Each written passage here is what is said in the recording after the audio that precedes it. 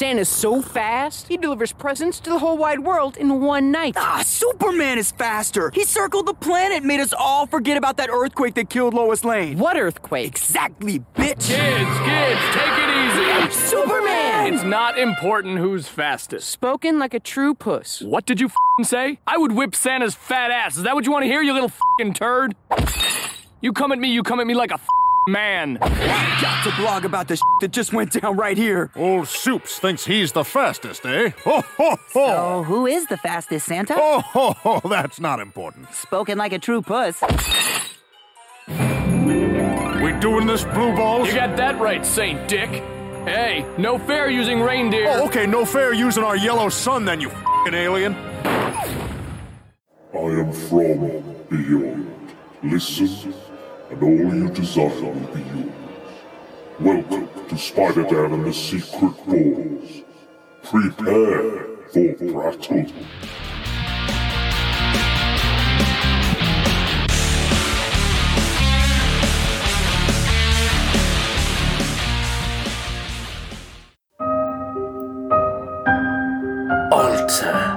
Nativity Stories. Welcome to Prattle World. I am your host, the ever-amazing, ever-spectacular Spider-Dan, and in this podcast, I spotlight entertainment's best-kept secrets that a mainstream audience may find boring. And welcome to Alternativity Stories, a month-long look at alternative stories set around the most wonderful time of the year. I am back once again for the second part of Alternativity Stories of 2021. It has been a long year, certainly much like last year, but I'm on my own this time, just looking at a compilation of DC Comics stories that are set around the holiday period. So this book is called Christmas with the Superheroes, issue 1. So they released 2, I believe, around the same time of year. And the first one was stories that had previously been published in different comics that they compiled into this one issue. And then the second issue was more original stories about New Year, Hanukkah, Christmas, you name it. So I'm going to look just at issue 1 this year because there's a lot to cover. But maybe next year I might look at the sequel if you'd like to hear about that. Let me know if you'd like me to cover something else. There's a couple of other comics I've been looking at or I've read recently. The Last Christmas was especially good, right up my street. So yeah, maybe something like that or something different. Who knows? But we're here to talk the comics. So this is from 1988, the year of my birth. So I am getting on a bit, to say the least. But I'm just going to list out the stories before we go into any details or any spoilers about the stories. A lot of them are relatively short, so I can't really not talk about them without going into spoilers. This comic is currently available on Comixology if you want to read it ahead of time. It is there, it's available. I believe you could probably get it fairly cheap on eBay or Amazon if you look around for it. But it's called Christmas with the Superheroes, 1988. Issue 1, and you should be able to find everything. But these issues, some of the stuff that happens in them is fairly important, but there's a lot of stuff that hasn't really aged that well. Some of the, the more kind of traditional, there's a kind of Superboy and Superman specifically are like, well, this is Christmas, I'm going to celebrate Christmas my way, and every other culture isn't really included. And yeah, so there's some stuff that might be a little bit offensive to some people, but again, it's down to you what you think of it. If you can read through it like I have, and you can appreciate some things that are like, because these stories are all quite old, even at the time of these reprints. This was quite a lot of these stories have been out for a few years, so probably not kind of in the modern milieu of what we would consider kind of acceptable. But we're going to have a look at them anyway. But we've got some really historic things happening in these issues as well, which I'm going to go into. And it does have a lot of good talent behind each of the issues, and they're not all bad. I wouldn't say they're necessarily bad, but it's just sections of them are not as great, or using the 2021 lens, there's things that have not aged that well. But the first story is Batman, and that's Wanted: Santa Claus, Dead or Alive, and that was from DC Special Series 21, and that came out in 1979. We've got Justice League in The Man Who Murdered Santa Claus from Justice League 110 from March and April of 1974. We've got the Teen Titans in the TT Swinging Christmas Carol from Teen Titans 13 from January-February of 1968. Legion of Superheroes in the Starlight Starbright story from DC Special Series 21 from 1979. And Superman in 'Twas the Fright Before Christmas from DC Comics Presents 67 from March of 1984. And finally, Batman in The Silent Night of the Batman from Batman 219. So there's a lot of cool comic book talent, like I've said. We've got people like Denny O'Neil, Neil Adams, Frank Miller, Len Wein. You can go on and on and on. There's so much kind of talent, comic book classic royalty that have written a lot of these stories. And again, like I said, some of them not aged so well, not maybe as sensitive to all the other cultures and beliefs and stuff around the holidays, but they're fine. They're fine. But anyway, let's get to it. So the first story, Wanted: Santa Claus, Dead or Alive, is a very short story, but it's an important story because it is Frank Miller's first ever work on Batman, who would, go on to write Batman Year One and would go on to write The Dark Knight Strikes Again as well. So proper classic Batman tales. I think this is also before he went to work on Daredevil and did his historic run on that character as well. An amazing run. Again, however you feel about Frank Miller, that's your decision, but you can't ignore that he was a talent at a time before, doing his weird stuff later on. Anyway, so yeah, it's written by Denny O'Neil as well, so the whole premise of this story is that Batman is looking for a heist artist called Boomer Katz, who has been recently released from prison, and he's had some dealings with some shady characters over the years, and he's asked for a boat to be kind of rented out the harbour waiting for him, and Batman thinks this is suspect, obviously, so he's trying to find Boomer Katz before, anything goes down. Turns out that Boomer has got a job at a local kind of shopping centre mall as a Santa, and turns out he's one of the best Santas they've ever had. They love him, they're all very nice to him, very kind, very caring, loving, give him a lot of attention, and as he comes to rob the place with his gang, he has a change of heart. The Christmas spirit gets inside him, changes him, warms up that cold heart, very Grinch-like heart, and he goes, no, I can't do it, and he starts trying to attack the other thieves, trying to kind of beat them off, trying to save the people working there from being shot. Gets shot himself, runs outside. Batman hears the shots and he kind of comes running in and saves him, but he's trying to find him because one of the criminals takes him hostage. There's a great scene where Batman throws this potted kind of small Christmas tree directly at a criminal's head. It's fantastic. Great kind of dynamic, classic Frank Miller artwork before he got into his kind of modern style. It was kind of a bit more kind of a regular kind of comic book artist styling, not as quite as unique to his form now, but yeah, really, really cool, really nice. The way he finds him as well, you'll notice a lot of these stories have kind of a Christmas miracles occur. That's kind of a running theme through all these stories, that something not quite a little supernatural occurs or something like that. There's a light that shines, there's a star basically, and it shines down, and the light targets where Boomer Katz has been taken hostage, where the other criminal is, and Batman subdues him. And yeah, that's basically the end of the story. And they were like, oh, it's a Christmas miracle. And then Boomer Katz, kind of the guy who works at the shopping centre, his boss, is like, yeah, sure, we'll help out, and I'll be a character witness for you, and told maybe that you'll get off with an easier sentence.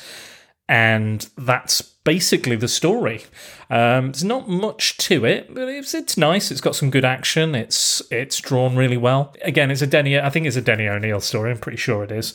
I can always go back and double check. Check it out yourself. You can do the work. I'm not doing the work, but yeah, it's kind of that's basically it. So it's kind of the Star of Bethlehem, if you will, has helped Batman find the criminal and bring him to justice. But yeah, there is a scene where Batman's trying to find Boomer Katz, and he goes into like kind of a soup kitchen type deal, but he actually like, for lack of a better word, blacks up, unfortunately, in his disguise, and you can see him removing the disguise as well, which is, hasn't aged very well at all. But there you go. That's was the 70s or maybe 80s, I don't know. It's been a good few years since that story, but there you go. Next one is a Justice League story by Len Wein, and it is an interesting one. The Man Who Murdered Santa Claus. So it opens quite dramatically, this particular story. It opens as basically Batman and Superman are kind of helping out, doing some charity work with this kind of, again, shopping centre Santa, and they turn away for 1 second, they turn back, and the Santa has now exploded. So Santa has been killed in the opening pages, effectively, of this comic, so it really does grab your attention straight away.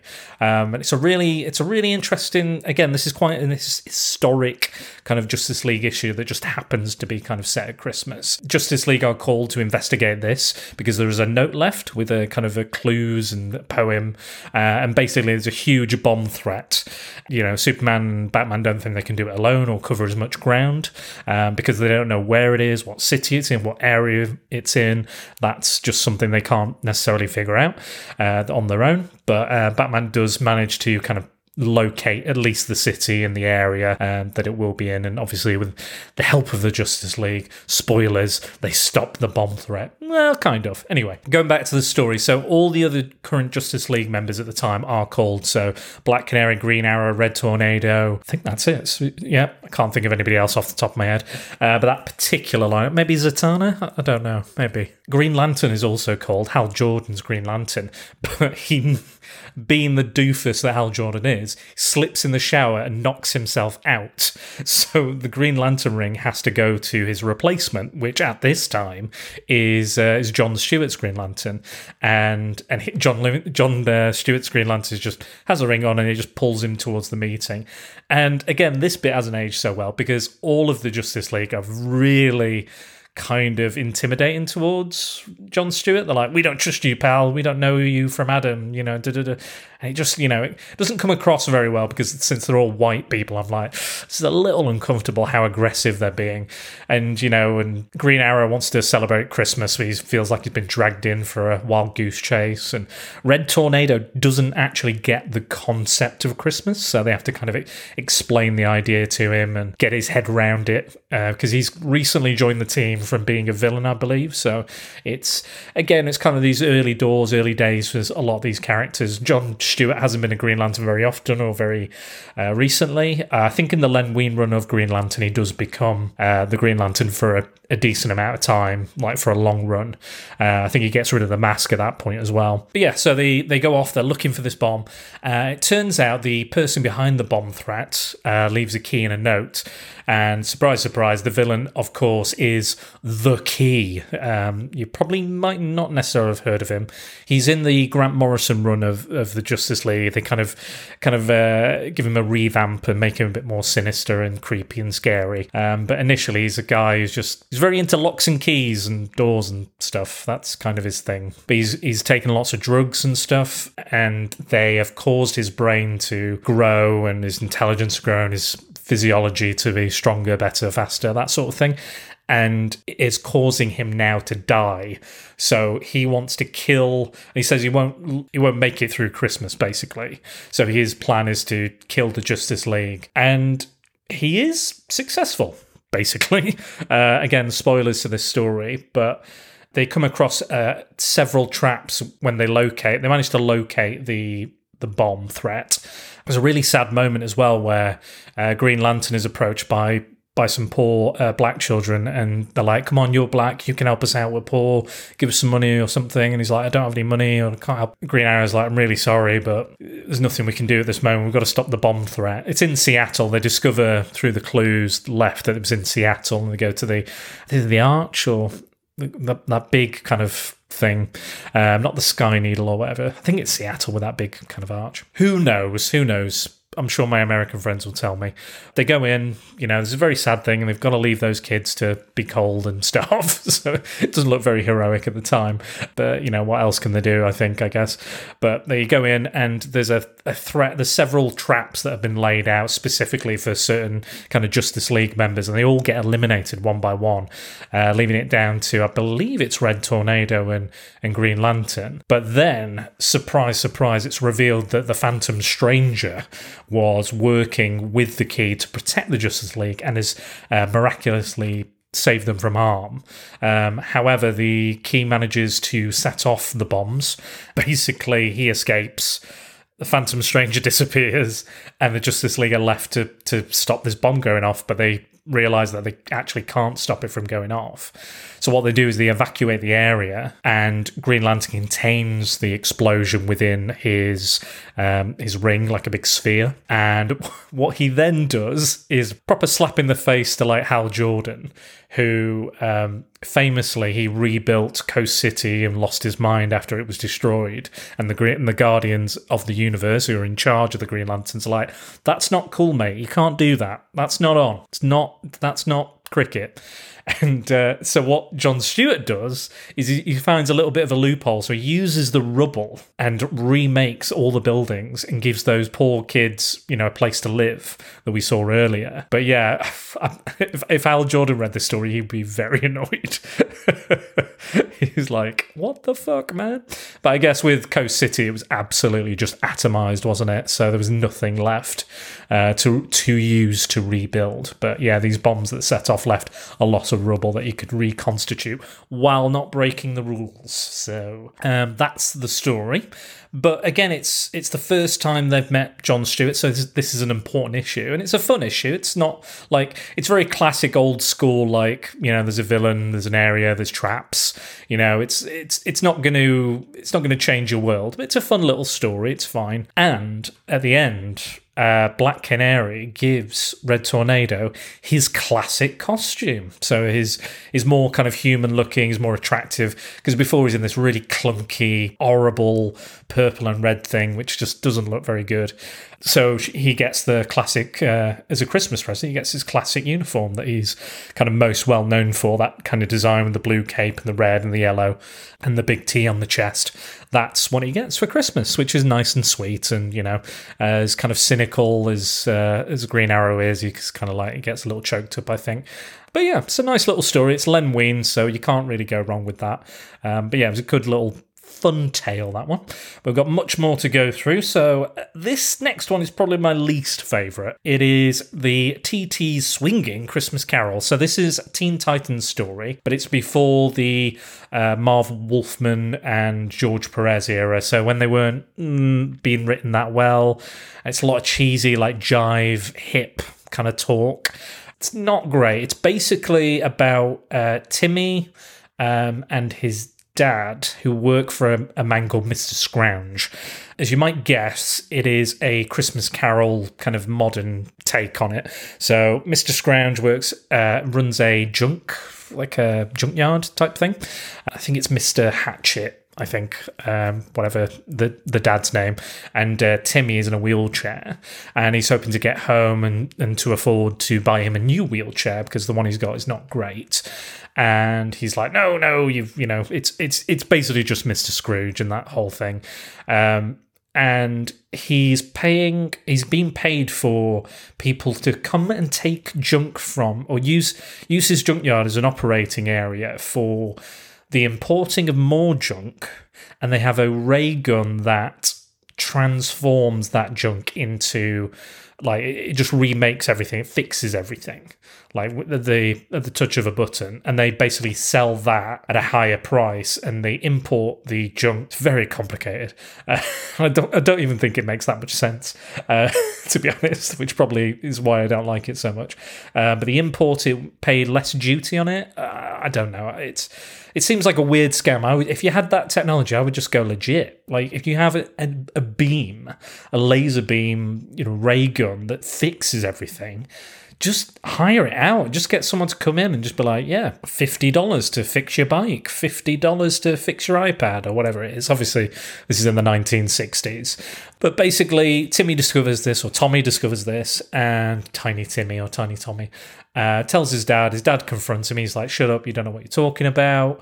And then at his door, his former partner, I think it's like Morley, which is obviously like Jacob Marley, turns up and scares him. He's like, oh, you don't know what you're talking about. The Teen Titans come, they get involved. And then they decide to show Mr. Scrounge the error of his ways by dressing up like ghosts and using their powers to seem, otherworldly when they know it's not them. But eventually the gang catches up with all of them. And, Wonder Girl is written so poorly as well in this. Poor Donna Troy, because she's constantly falling over, hurting herself, fainting. Just awful writing for her. She just becomes the damsel in distress, but it's just so obvious, so awful. It's one of them.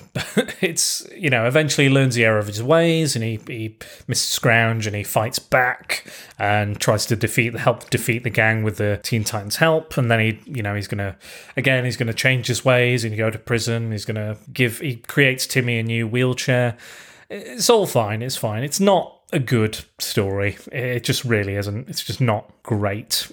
It's just all very poorly conceived. And I've read a lot of kind of comics that have done a spin on Christmas Carol, and this is by far the worst one I've read.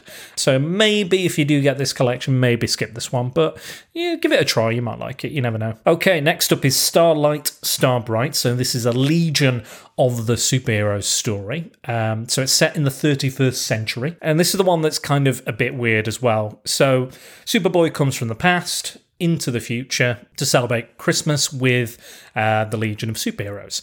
And he gets there and he's like, where's the tree? Where's the decorations? Where's the tinsel? Where's all this? And the Legion explain that obviously they encompass many worlds, many traditions, many cultures, and that everybody celebrates in their own way. They celebrate however you want to celebrate. There's even Colossal Boy, who is, as we spoke about last year, he's a Jewish superhero, and he celebrates Hanukkah and all these other different worlds. Either they might not have a holiday at this time of year, or they do something else, or it's something different. I think the Shadow Lass doing something and some other stuff going on. And Superboy is super judgy about this, and he goes, well, I want a tree, I want a tinsel, I want a star, I want everything, I want a classic Christmas, and everyone's like, what? And he's like, no, this is wrong. It's almost like he's complaining about the war on Christmas, which I was like, okay, right, sure, okay. And he says, hey, I know what we'll do. We will find the Star of Bethlehem. And they're all a bit like, what? Yeah, we're going to go find where that was. So, and fair play to the Legion, they go along with this and go, fine. We'll take whatever historical records and star charts and we'll find the Star of Bethlehem. Totally bizarre story. Totally, utterly bizarre. And Superboy's even a bit judgy of Saturn Girl because she's working and Cosmic Boy's looking after their kids. And he's like, well, to each their own, but whatever. And I was like, that's a bit judgy that, yeah, she's working because she's guarding the galaxy, or the Legion of Planets, or whatever they call it, United Planets, and he's proper super judgy in this. I didn't really like it, and he just sends them all on a wild goose chase, and they're like, well, it's over here somewhere. So Lightning Lad, Wildfire, Phantom Girl, all the other ones, they all go off and they find a planet instead, and this planet has several different races on it. There's an aquatic race, there's like a humanoid hairy race, there's like a race of bird creatures, and they're all undergoing these planetary disasters, these natural disasters. and they're trying to help these cultures, but they're basically doomed to extinction. And then Superboy realizes that actually they can work together, and then they can save each other and help each other out, and they won't need to die because they can't get any evacuation ships or anything. This is too far out. So they managed to kind of work that out, which is nice. And it's the peace working together and all that. And then at the end, they were like, yeah, I think Wildfire's like, the nav computer's wrong. This has just been a wild goose chase. He brought us in. He was like, no, it's Christmas miracle that we were brought here. No, it was just you, Superboy, being a dick. And it's like, where's my tree? Where's my tinsel? Where's my baubles? No, you're being a dick, mate. So they get there, done it, and they go back, and then Superboy gets his tree, gets his tinsel, and he's like, yeah, it was a Christmas miracle. And Wildfire's like, nah, you're talking rubbish, mate. And I'm kind of on Wildfire's side because he's just literally made them leave for no reason. They could have had a nice kind of Christmas anyway, but again, they did save a planet and saved a race, so it was a good thing in the end. But it was all based on Superboy being an arsehole, basically. So thanks, Superboy. So next up, don't worry, Superman's going to get super judgy as well in this. This is 'Twas the Fright Before Christmas, and it basically features Superman teaming up with Santa. So Superman discovers a child attempting to hold up a charity Santa and discovers a toy gun and a toy spaceship that's hypnotized the boy, and he decides to just scoop him up and kidnap him and take him to the Fortress of Solitude to cure him of this hypnotism, because he's basically trying to shoot Santa in the face. And he determines what the child had been instructed to do by this hypnotic message that was coming off the gun and the ship. And it was the Toyman, one of Superman's lesser-known villains. And he basically is hypnotizing kids with these toys to steal and to rob people, basically, and to bring back to his toy shop, basically. So he realizes this, and he goes, right, wraps the kid up in his cape again, flies out, locks his front door with that giant metal key that nobody else can pick up but him, and then he flies out, and then the ship itself, the little toy ship, shoots him in the face, and it's like a gravity beam, and they just fall out of the sky into the cold and the snow of the North Pole. But who is to save them but the elves and Santa? And Superman is like, what? I've been here for so long, I've never noticed you. And like Santa's like, well, I don't let anybody just see me, young man. I only let the people I want to see me. He's like, right, okay. And then it just becomes a dick measuring competition between Superman and Santa. So Superman's like, oh, how can your sleigh carry all this weight, all this mass? Even I can't carry this much. And he's like, well, I'm Santa. Okay, but how can you move at such speed? Even I can't move it. Well, I'm Santa. It's just constant like dick measuring. But I'm sure I'm better than you at this. No, I'm Santa. How can you catch me? I didn't feel, when I fell and landed in the sleigh, it didn't break. I didn't go right through your sleigh. Well, I'm Santa. So Santa's, this night of the year, he's like super powerful. He's like omnipotent, this omnipotent character. And Superman just feels a little bit at odds. And he's trying to shake off the effects of this gravity beam as well. And he's just having a weird time of it.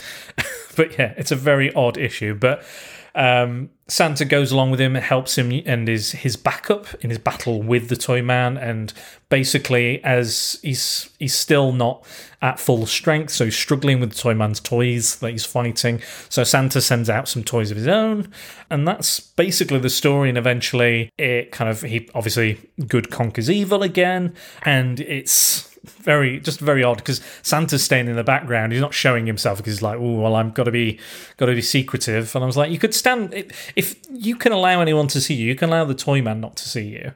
And he's got this like, it's very much like Arthur Christmas. He's got this highly technical sci-fi like Santa's grotto, whatever you want to call it, in the North Pole. And yeah, bizarre, but it's a fun little comic. But also, like, Superman again is super judgy because because Santa's going on and saying the kids aren't into the same sort of stories and the same sort of things anymore. Same sort of stories, same sort of toys, like old school toys and stuff. They're into more computer things and, different, this is the 80s, so it's a different type of an entertainment. And Superman's like, yeah, they should be into really old school toys like bears and wooden soldiers and jigsaws and all this other stuff. And then he regales us with a story about how when he was a baby on Krypton, he had a holographic toy, and he was like, yeah, those kids don't know what they're missing with all this stuff. So I'm like, you can't criticize the old school, the new more electronic, more kind of updated toys and what kids want, and then go back and say, oh, well, I had a really, highly advanced electronic sci-fi device, which I really love. Like, it would have made more sense if he went back to his kind of ma and pa in Kansas and Smallville and was like, yeah, I like these old school toys. No, and how can he remember stuff when he was that young as well? I guess he's Superman. I'm sure he's Kryptonian. He's got Kryptonian memory or something. But I was just like, yeah, it's a bit preachy, that, I felt. Like, oh, things aren't like my day, Oh, things have changed. I don't like that. I don't like the super judgy Superman in these issues that I've read. I'm just not a fan. At the end of the story, Superman just wakes up in the snow where he crashed initially, where Santa and the elves saved him. And it's like it's never happened. So he flies the kid back, drops him off, but he doesn't check whether, the toy man needs arresting or anything else happened. He just goes, well, I'm just going to go home now. And then he finds the holographic toy in his cape, and when he puts it on, it shows Santa, and Santa saying Merry Christmas. So it's kind of implied that it was like a dream, but it's not a dream, but it is. But he's forgotten it, but he's not. It's a very confusing end, to be honest. It's not really clear whether he met Santa or not. It's a bit all over the show. The toy man could still be, hypnotizing children for all we know, but yeah, or maybe Santa dumped him back in the snow because the kid doesn't seem to. Seem to be like, oh yeah, we met Santa and this and that. He just seems to it never happened. So I don't know if it's a time warp or messing with a memory, or Santa's very powerful either way if you can alter reality like that, if that's the case. Toyman is very annoying in this because he's like, yeah, don't you know, don't you see, don't you, all the way through it. And I was just like, oh, just shut up, mate, just shut up. Every other line was like, don't you, and he's not speaking to anybody, he's just speaking. It's like, don't you know, don't you see.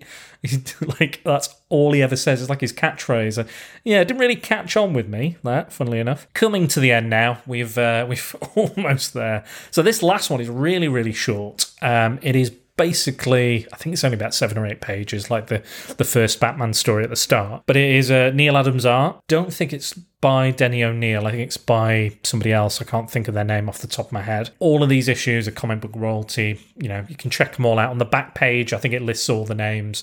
The names are listed within the stories. I should have probably looked them up myself. But if anybody wants to know, you can download the issue, or I can put them up later. Yeah. So crime never takes a holiday in Gotham. So neither does the Batman.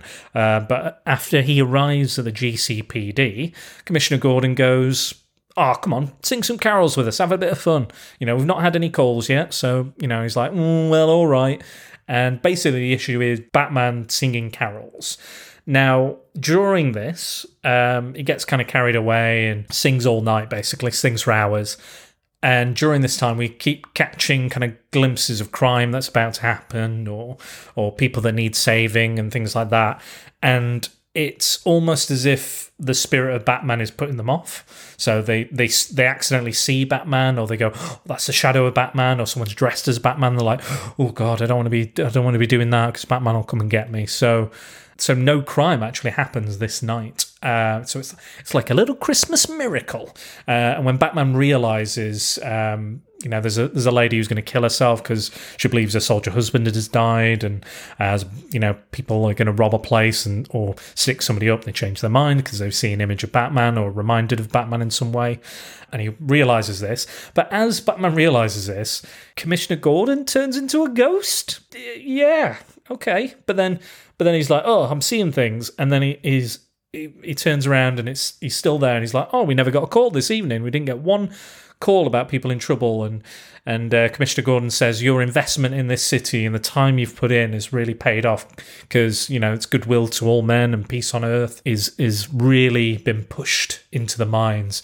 Maybe they're just scared of it being put in the hospital and all those hospital bills that Batman is going to cause. Probably. That would be my worry. But yeah, he kind of flies off, you know, swings off and kind of thinks, yeah, maybe the spirit of Batman has done some good after all.